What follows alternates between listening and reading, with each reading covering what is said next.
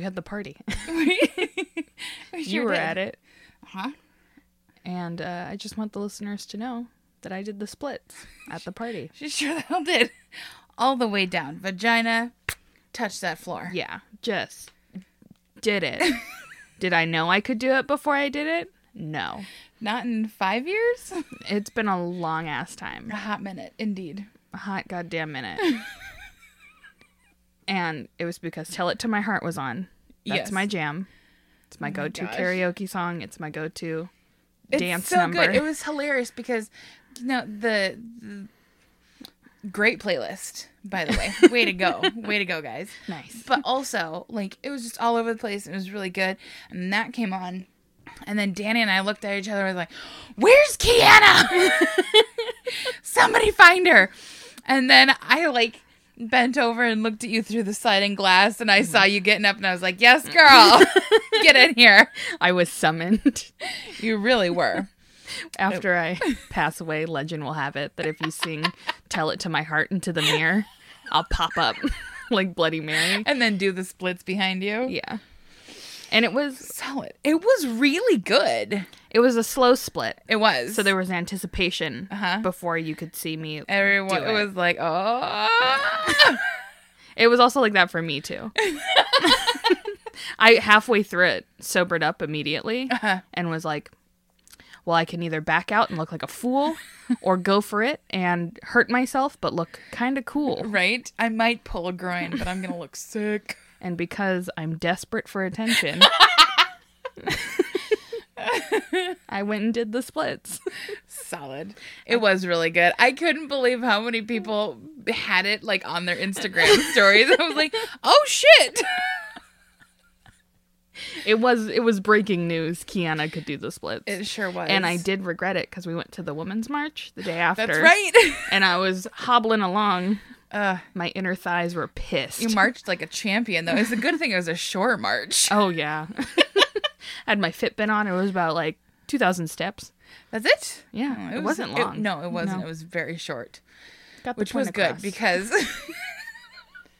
despite the fact that you and Sulema and Hannah and the rest of the entourage are all 10 years younger than me and Danny, we were like, oh yeah, we got up and had breakfast and went to the gym, and you guys are all like, I'm dying. It was hilarious.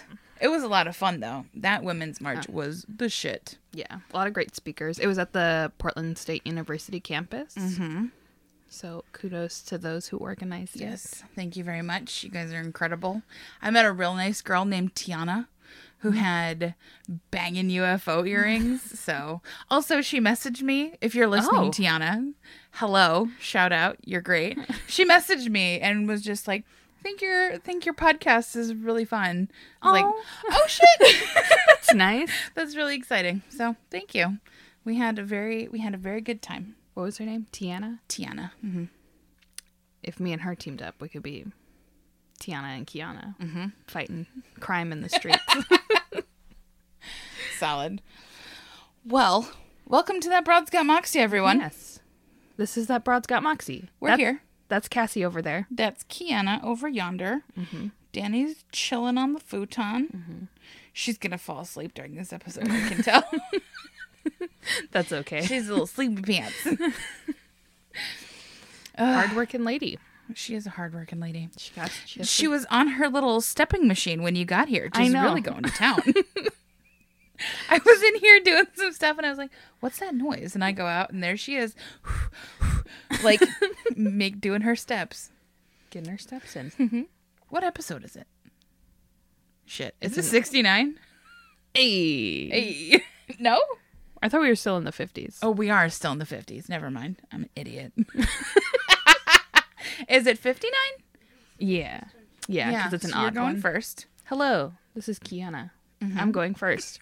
We all know what I'm doing because this is part 2. Oh, that's right. This is part 2. Yes. Oh, girl. Okay, the Song Sisters. Yes. So I'm going to say my sources again, even though they're the same as last week's. Perfect. So it's The Famous Feuding Siblings Who Helped Shape Modern China by Ji Yang Fang. The Song Sisters, Women of Influence in in 20th Century China by Carrie Gracie. Big Sister, Little Sister, Red Sister, Three Women at the Heart of the 20th Century China by Zhang Cheng, and an entry on yourdictionary.com.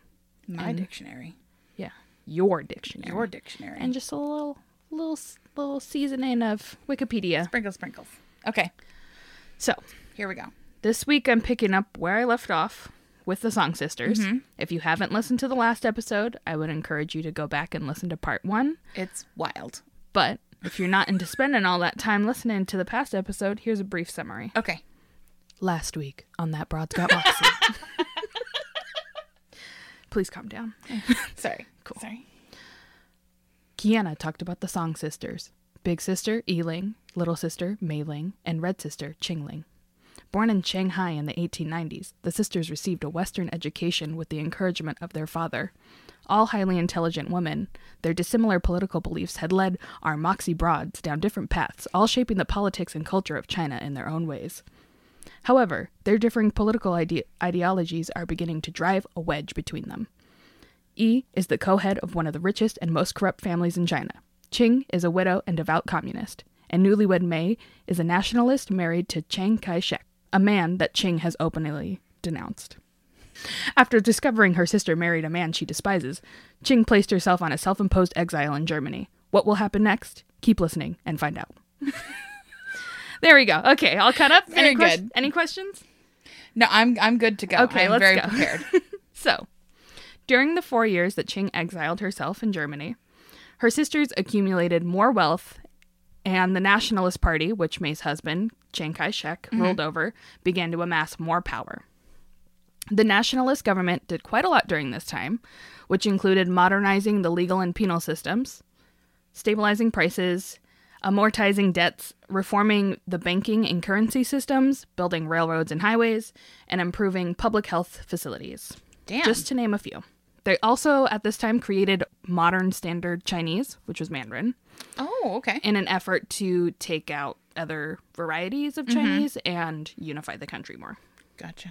With Mei serving as the first lady during this time, she also began campaigning and passing laws that promoted the rights of women in China. Woo woo. Now, while all this sounds like it would be fantastic, Every goddamn Every time. time. Every time. political freedom was not a thing, and corruption was rampant. If you remember last week, Yeah. Yi's husband is also often the magistrate financier, Uh-huh. and while he would be doing legal stuff and like money costs this much now, Yep. Yi would be like, oh, interesting, and then get on the phone and do her insider trading. So, Oh, yeah. corruption, not great. Citizens that didn't support the party were silenced, often through violent means or just straight up death. Oh, shit.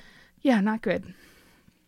And additionally, the nationalists, their signature policy and what they're known for was the New Life movement, which all of the advancements were like categorized under, but was pretty out of touch with like the reality of what China was going through. Oh.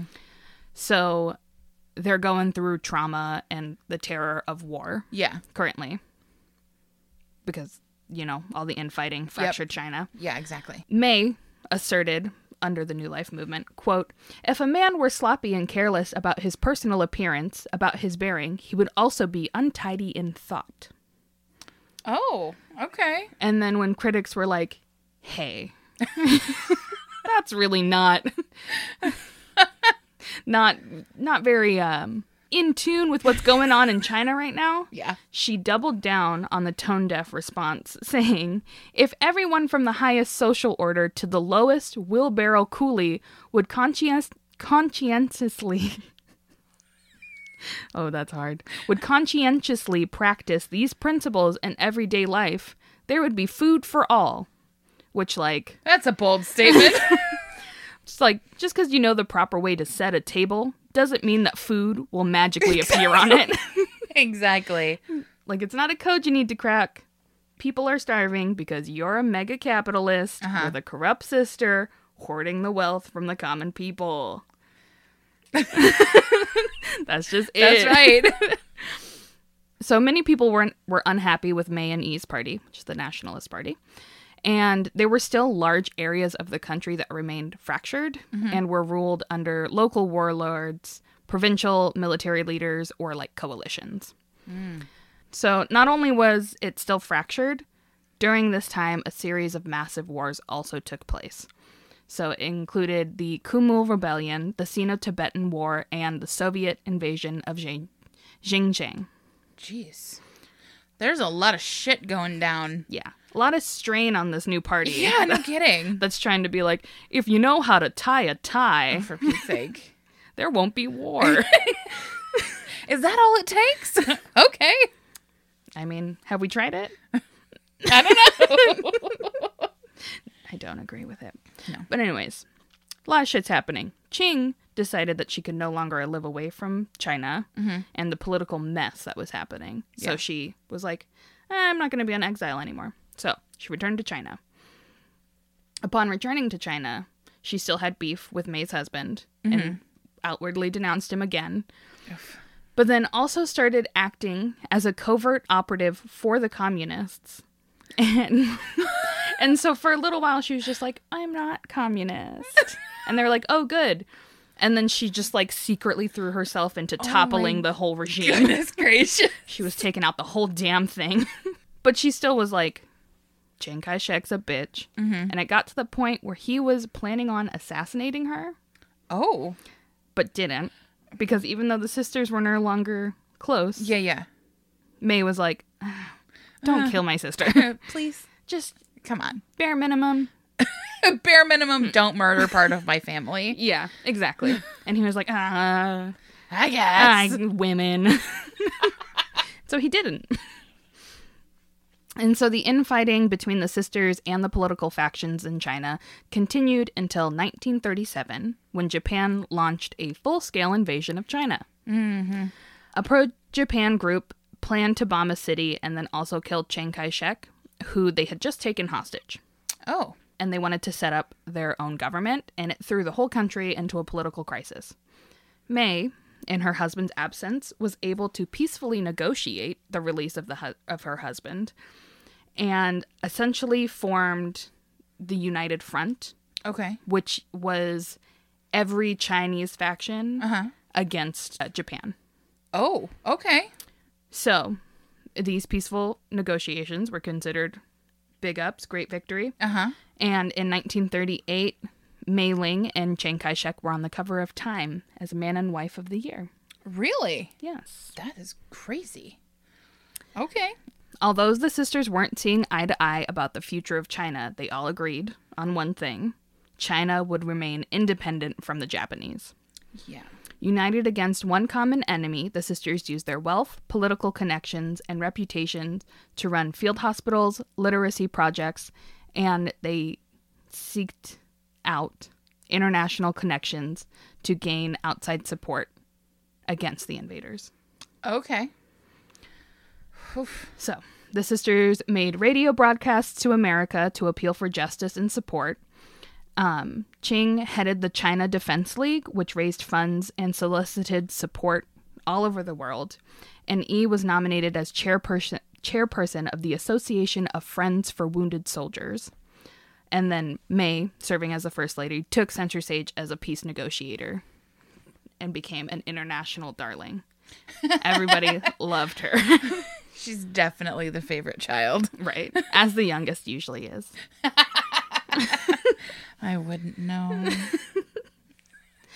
Cassie, just a sidebar. How does it feel that your parents were never proud of you? Shut up. No, I'm just kidding. Oh my God. I feel that on the deepest level. I'm just kidding.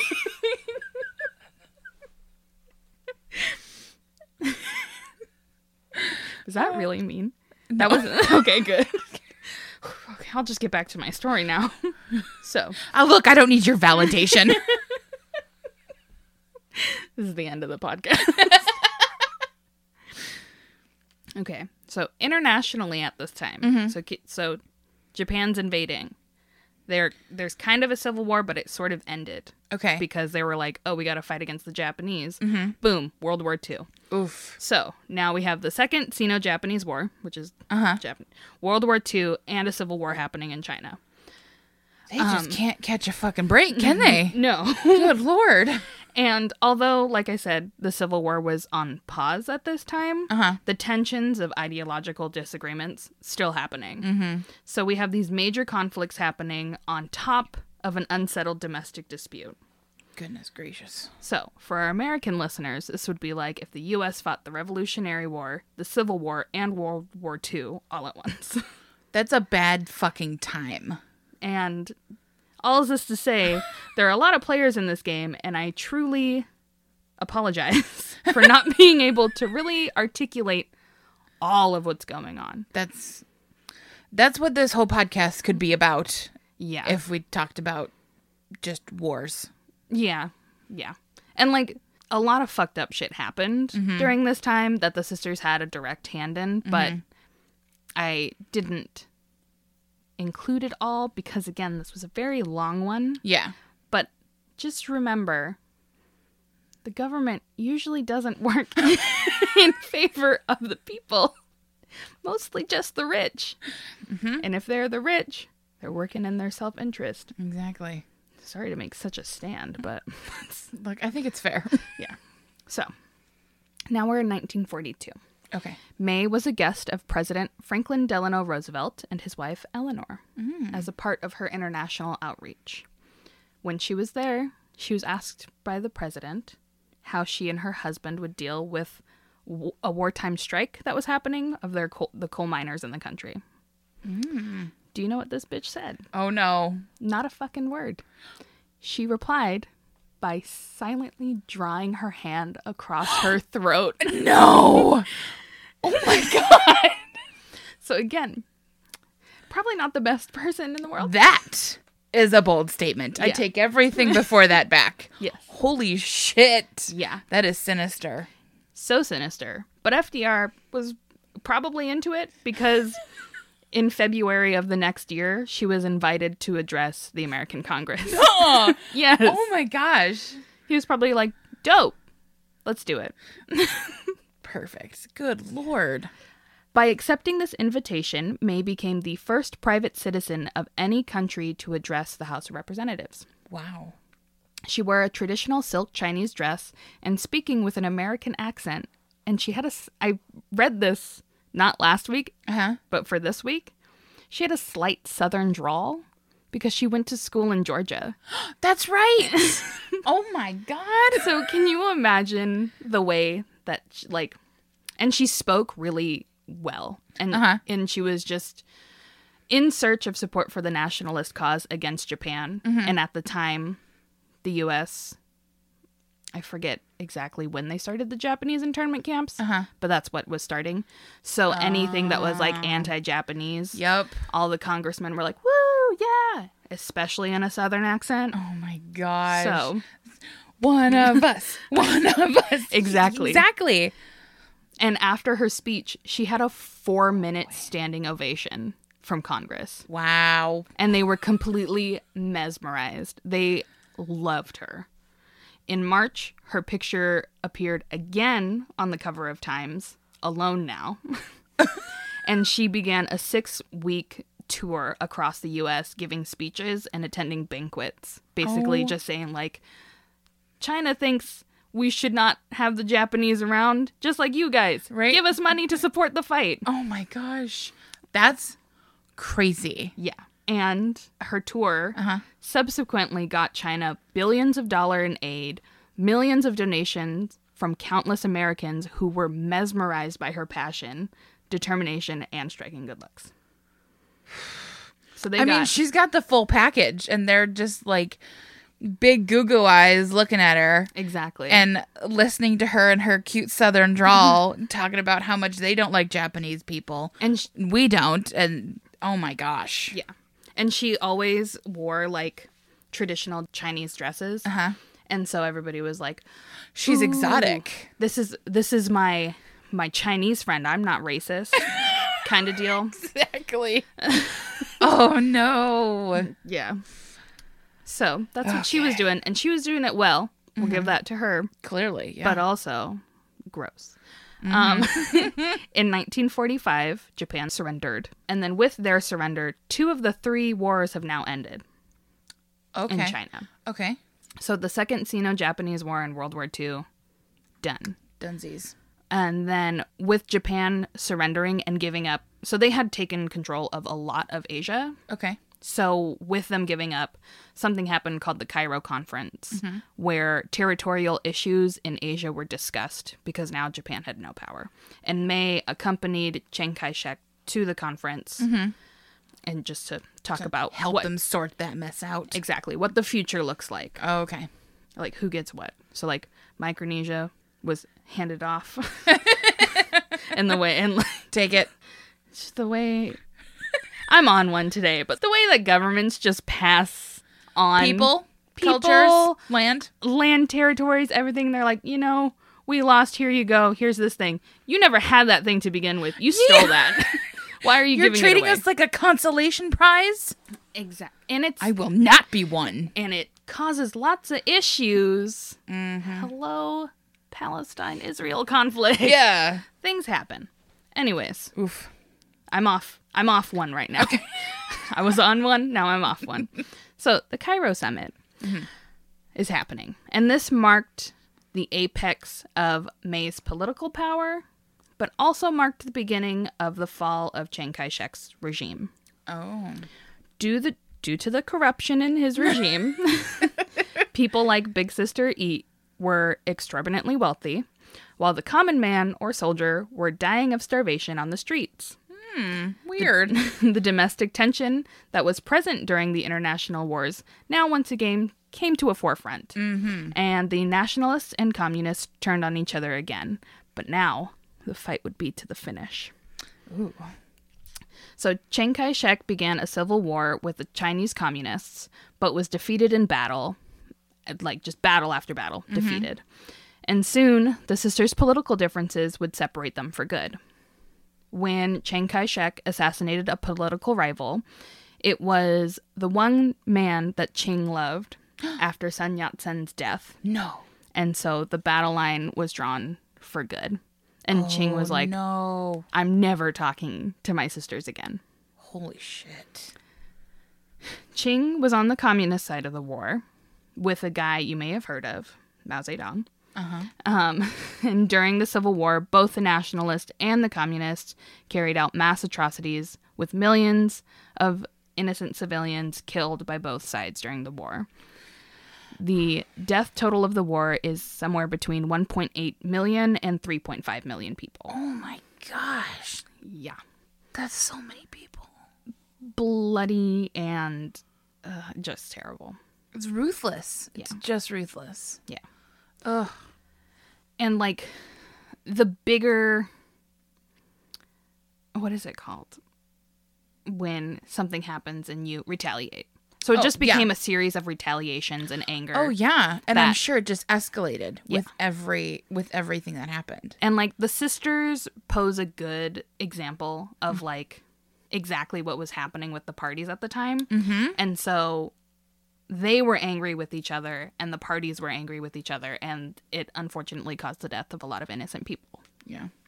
So, in 1947, May and Yi could feel the nationalists' power slipping away, and Yi, knowing that her corruption and support of the nationalists would make her a target of violence, moved to New York with her family and transferred all of her wealth to American banks.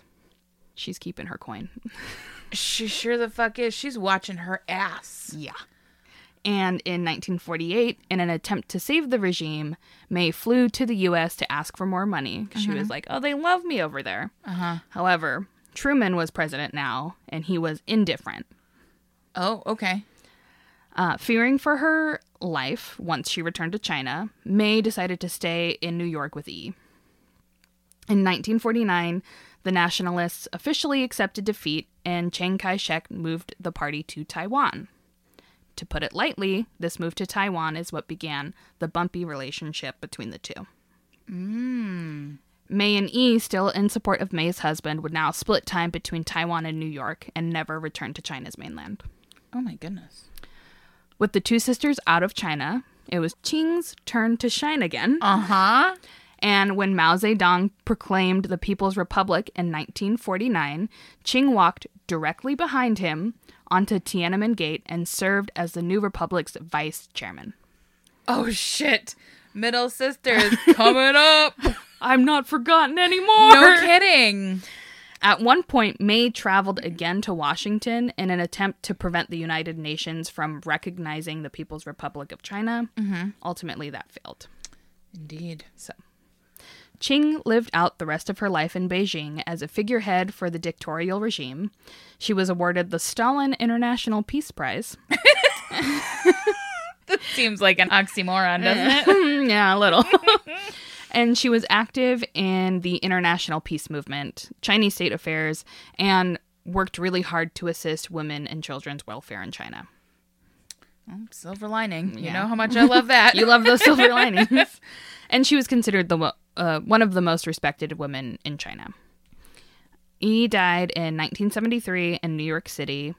Qing was made an honorary president of the People's Republic of China before she died in 1981. Oh. And Mei Ling spent her last days in the one city she considered her true home, New York, and died when she was 105. 105? Yes. Lord have mercy. Lived a long life. Yeah. There is no happy ending to the Song story. Qing never spoke to her sisters after the Civil War had started. Mm-hmm. And just as a wrapping up point, their lives have been summarized in a Maoist saying, and it's one loved money, one loved power, and one loved her country. And that was basically just the bow on top of the Song sisters' lives. Damn. Of their story, not their lives. That's amazing. So that was part I am 2. first of all, so glad you decided to do this story in 2 parts. Yeah. Because, like, I can't even imagine what that would have been like, what it would have taken to, like, take all of these things out to try and scrunch it down into 45 minutes or an hour. Yeah. So. And to also assume, because I don't know a lot about China's coming of age story, I guess. Yeah, exactly. And to where they are today. And I didn't want to assume that everybody else did. Very, yes. And so if I were to take out just all of the context, the story would be so confusing. You'd be like, what is the point then? Yeah. Why is this, yeah. I'm glad you left that in. I have, because I'm a dumb white person living in America, and I'm not an international studies major like you are, I don't know those things. We're never taught those things. I know American history and like a smidge of like Western European history. That's about as far as that goes, except what I've learned here. And I will also say, just as an international studies student, that when I came, I think I would have benefited from doing a year abroad somewhere else. Because I know somewhere other than London. Yeah, somewhere other than a Western civilization. That's fair. Because a lot of international studies is just sort of like, this is the U.S.'s relationship with this country. And that's how it's international. But you don't actually learn about the history of like a place unless your focus is in that specific place. Yeah. So I think that's fair. I think we'd all benefit from just sort of looking into other... get an idea. I mean, you don't have to know what it's like from, thousands of years ago until now, but like having a general idea of like what happened, how did we get here? Yeah. And it provides a good backstory for like conflicts that are happening now. So like Taiwan. Absolutely. And not even wanting to open up that whole relationship because it's wild and you don't really know what the backstory is of it unless you understand the history of, the nationalists moved their whole party there, still considered themselves China, but not underneath this government. So what happens? What do we do? Exactly. This is why history is important, everyone. Yeah. But you guys don't need to know because you obviously agree if you're listening to us. But you know what? Go ahead and tell one person today, a stranger on the street. History's important. Drop history bombs on people. Not actual bombs. That's right. It's a peace movement. I like it. Drop history bombs, not actual bombs. Solid. We should put that on a shirt. Perfect. Okay, I'm trying to decide who I should do first. I think I'm going to do... Where are This your two people from? Well, one of them is American and one of them is Japanese. Oh. So, you know... I think do the Japanese person. Okay, I think I will. Because I feel like they were not in the greatest light in the last story. Exactly, yes. And this will, like, shining star right here. Oh. Okay. What period are we in? We are in 16th century Japan. Okay, so my sources, real quick. This woman came from my favorite book, Bygone Badass Broads by Mackenzie Lee. Mm-hmm. I used a little bit of Wikipedia, an entry from The Life of Binkleton, which is a blog. Okay. Oh, okay. So it's a blog post. And then Women in History, Mochizuki Chiyomi by Noelle Connell. And that was on another blog called feministelizabethan.com. Oh. Mm-hmm.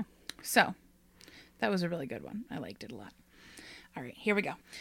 Well, there isn't a ton of information about... Also, I tried to find out how to say these. I figured out how to say most of them, but they're Japanese and I don't speak Japanese, but I'm trying my hardest. Okay. That's all we can ask for. Indeed. Well, there isn't a ton of information about Mochizuki Chiyomi. What we do know about her is that she's a bad bitch. Oh, hell yeah. This is a quote from Bygone Badass Broads.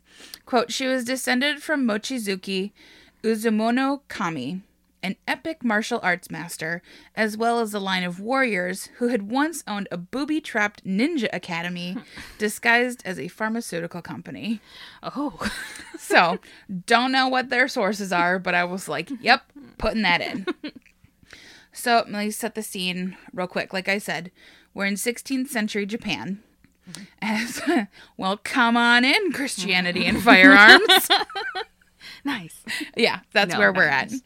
Conflict has been raging for like 175 years. Mm-hmm. Basically, what's happening is there's the feudal system. So all of these lords are arguing and fighting for power and territory. And the Japanese emperor is like, da, da, da, da, what's going on, guys? Like, focusing on everything but the crisis that's happening. If you ignore your problems, they'll go away. Exactly. Easy peasy. So, yes. So he's just completely overlooking all this chaos. What a time to be alive. Have you seen The History of Japan on YouTube? I think there was, yes, I watched a little blurb that was from History of Japan. Okay. I highly recommend for the listeners. For the listeners. Yes. It's very good. Mochizuki Chiyomi wasn't born into like a notable family, and we don't really know anything about her early life. Mm-hmm. Her earliest notable event seems to be marrying a samurai warrior named Moritoki. He was a member of the powerful Takeda clan and nephew to the clan leader, and his name was Takeda Shingen. During this time, the Takeda clan was warring with the Usugi and the Tokugawa clans. Why is everybody fighting? Because everybody wants that money and that power. Can't we all just get along? Drop history bombs. Not real bombs. Not real bombs. That's right. So they're all at war. But she has married the samurai. But then in 1561, Moritoki was killed on the battlefield. Mm. So, stricken with grief, Chiyomi wanted revenge. Mm-hmm. Because hell hath no fury like an angry woman. And so she offered to help Takeda fight all of his enemies. Okay. All right. So she busted out her espionage skills. Mochizuki disguised herself as a charitable noblewoman seeking opportunities to do good deeds. So she's just scouring the land, trying to do good deeds, right? She Allegedly. Allegedly. Well, she kind of did. We'll get there. Okay.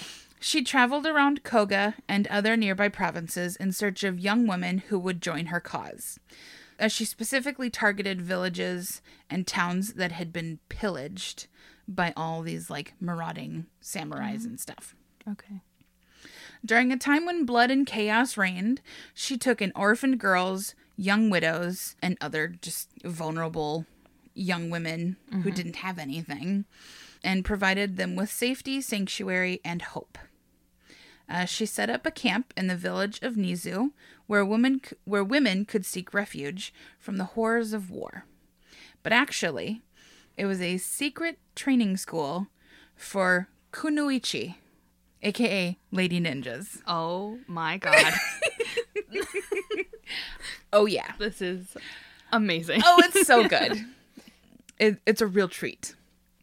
Once recruited, the women moved into the camp and were tutored in the art of etiquette, dance, singing, spying, infiltration, sabotage, and how to kill men quickly and efficiently. That's what all schools should teach. Amen. That's what I want all women's schools to be. Okay. Mochizuki oversaw the progress of each girl, and when she was satisfied that she could take care of herself, they were sent out to infiltrate settlements controlled by Takeda's enemies. Some of their most important tools included hiding in plain sight, role-playing, the art of seduction, withstanding torture, record-keeping, and information smuggling. You know, all those mad spy skills. Just casual. Real cash like. Also, have you seen The Man with the Iron Fists? No. Okay. It's a Robert Rodriguez movie. Okay. It's very good. It's about like feudal Japan. And Lucy Liu her name is Madame Butterfly. Okay. Of course. I think it's very much like it's like a grindhouse film. Yeah, I think I know what this is. Yeah. So Lucy Liu is in her, essentially it's a brothel, right? But it's like this big restaurant and there's a theater inside. Secret lady ninjas are the geishas. Hell yeah. It's the coolest. There are some amazing fight scenes in that movie. It's real good. Sidebar about Lucy Liu. Okay. So I watched Charlie's Angels. Of course you did. And Charlie's Angels Full Throttle. That's right. And before we started, it was Zeth and I, and before we started watching it, I was like, listen, these were big hits in my childhood. I fucking love this movie. I wanted to be Drew Barrymore when I was younger. Amen. Brilliant. We get to watching it. Drew Barrymore is a very, how do I put this? Not a great role model in the movie. And I was like, why did I want to be her? But also, I did date a guy named Chad at one point. So there's a real parallel. Oh, gosh. That's hysterical. So I basically was Drew Barrymore. Also, it unlocked this thing in my brain. And I remembered I used to have a fat crush on Crispin Glover. Which is questionable. That is exceptionally questionable. And I haven't seen Back to the Future, and I was talking about this with Beth. Everybody has Back to the Future Crispin Glover in his brain. Yeah. Where he's a nerd and dweeby. But I only ever had Charlie's Angels Crispin Glover in my brain. My gosh. And he's a creep in that. I don't know why. A super creep. I really like that he stole people's hair, maybe. What is with you and tall, skinny white dudes? His name in that movie is Creepy Thin Man. Yes. I don't think his character is given a name. It's not. He doesn't deserve one. He's a monster. But young Kiana was like, Crispin Glover ain't bad. Look at that nose. Look, I love a nose. And it's But no. Yeah. I just thought I had to get it out. Well, we all grow up. We all have those phases. I have a lot of questionable crushes, I'll be honest. It's really wide ranging. That's fair. Where were we? Oh, yeah. I don't know. I felt like it was confession. I needed to tell more people that I had a crush on Crispin Glover. It went from Lady Ninjas to Lucy Liu to wanting to be Drew Barrymore to creepy thin man. All right. Listen, here we go. I needed to tell more people. Okay, we're back on Repent track. for my sins. Go ahead. Okay. So these female ninjas would disguise themselves in a variety of different roles. Most usually barmaids, because drunk people like to tell secrets. Ooh. Another common role for these spies was as courtesans, because you can extract secrets during intimate times. People get real vulnerable. Yeah. Some of these women would get real deep into the work and would infiltrate the household of these enemy lords as servants, where they could just freely roam around the house in search of information and secrets. What are you doing in that drawer? I'm cleaning. I'm cleaning. I'm putting your underwear away. You're welcome. Don't mind if I take this again file information. Exactly. Some married enemy samurais after pretending to be noble women, while others disguised themselves as priestesses or nuns, allowing them to travel between settlements without suspicion, and would also give them the opportunity to hear the confessions Oh my God. of the enemies. Oh, yeah. They were anywhere and everywhere. The lady ninjas were known to pass secret messages, plant forged documents, spread false information and rumors, and even poison specific water supplies. Oh. I love it. I love it too. Due to the patriarchal society of feudal Japan, women were not considered threats. Yeah. Surprise, surprise. You underestimate us? We'll fucking kill you. That's right. Poison the water supply. Exactly. I'll marry you out of spite. Patriarchy allowed the ninjas to successfully fuck shit up without ever being suspected. Hell yeah. They became so good at what they did that Takeda Shingen began winning more and more battles. No surprise there. And at one point, rumors began to spread throughout enemy camps that there were female demons traveling throughout the land, cursing men with hexes and black magic. I love that they were so fucking saturated with this toxic masculinity. They were like, it can't be real women. Right. They must be demons. Like, Must be supernatural. you dumb. Stupid. You're a chump. Exactly. By the end of 1573, Takeda Shingen was dead under some very mysterious circumstances.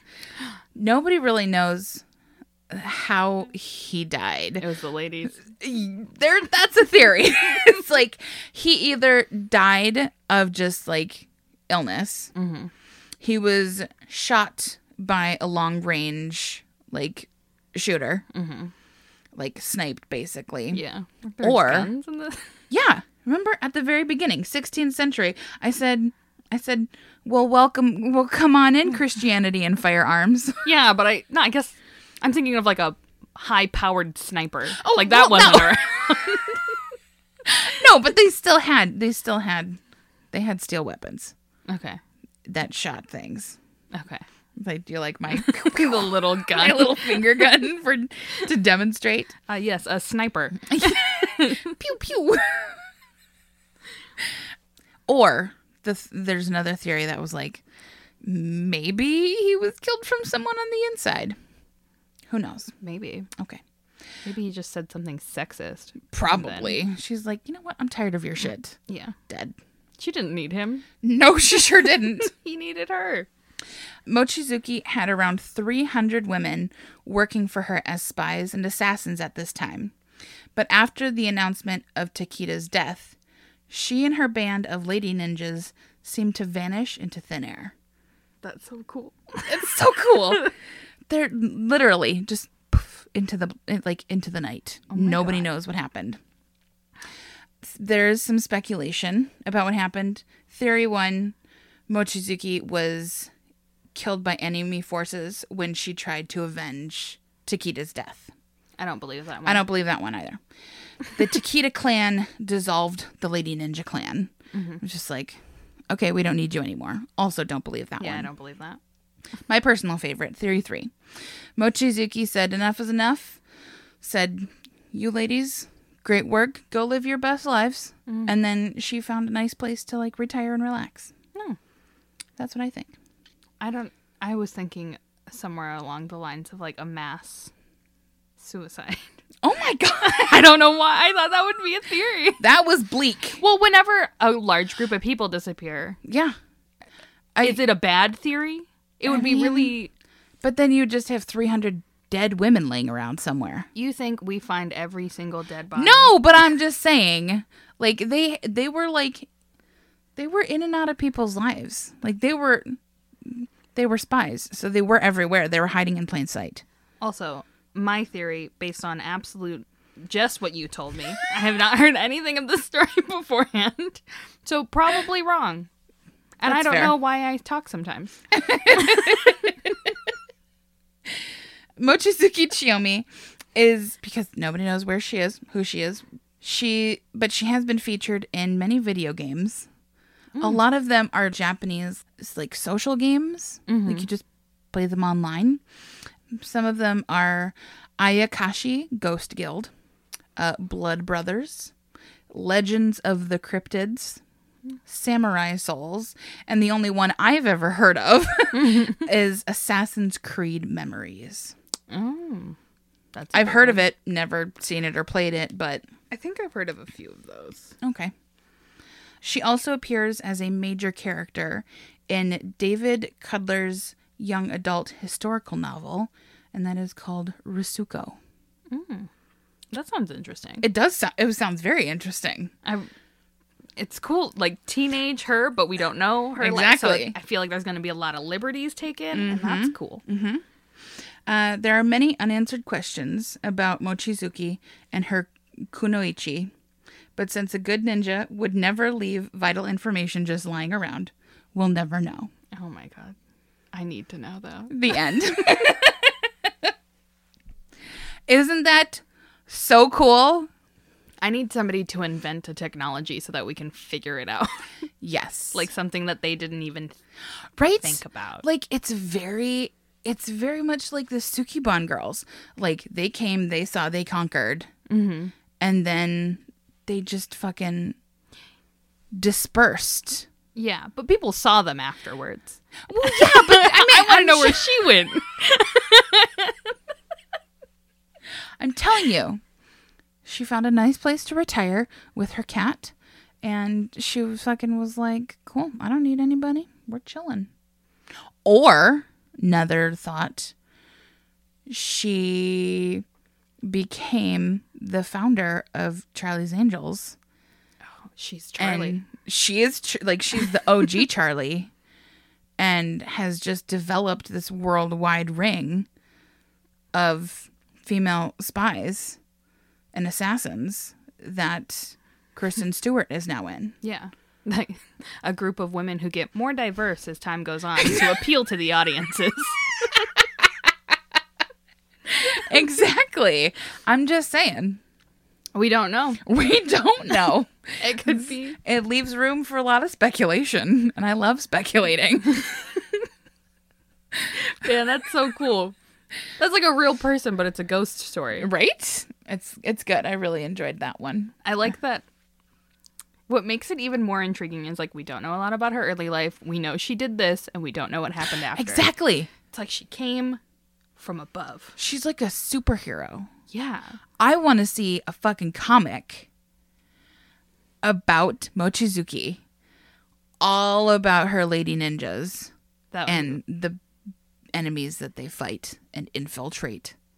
That'd be really good. Wouldn't it? We should pitch that. Nobody take it. No, take it. That's ours. Ours. Nobody. What do you do? Is it trademark? Trade TM. Perfect. Yeah. All right, yeah. Although I If will, you steal it, we'll sue you. unless you are of Japanese descent and you have yeah. a better viewpoint of writing this story, I respect that. And amen. And with that, go forth and create cool shit. Please and thank you. And remember, drop history bombs. Drop Not bombs. I was like, what am I supposed to remember? Exactly. All right. Well, that's all we got for you this week, everyone. If you like us, go ahead and rate, review, and subscribe wherever you're listening. Give us those stars. Yes, please do. We love them. And then you can follow us on all of our social medias. We're on Instagram and Facebook at That Broad's Got Moxie, and on Twitter at Broad's Got Moxie. And if you have anything else you want to tell us personally that you can't tell us through social media, go ahead and send us an email at thatbroadsgotmoxie@gmail.com. That's right. Also DMs. Love getting DMs. Slide right in there. Boop. Appear in there like a lady ninja and then disappear because... But don't disappear. But don't disappear. Please don't. We really value everybody who listens. Thank you. Thanks. Bye. Bye. Music by Sage Krenning. Cover art by Vinny Navarrete. Produced and edited by Danielle Barsanti. Side effects of listening to this podcast may include excessive moxie, zero tolerance for the patriarchy, sass mouth, excessive sweating, tipsy tittering, desire to stick it to the metaphorical man, fear of cats, empowering women, clammy hands and feet, the inability to do math, lack of patience for the bullshit, thirst for knowledge, questioning the system, cravings for bougie chicken, vodka, and justice, and in some cases can cause death on hills.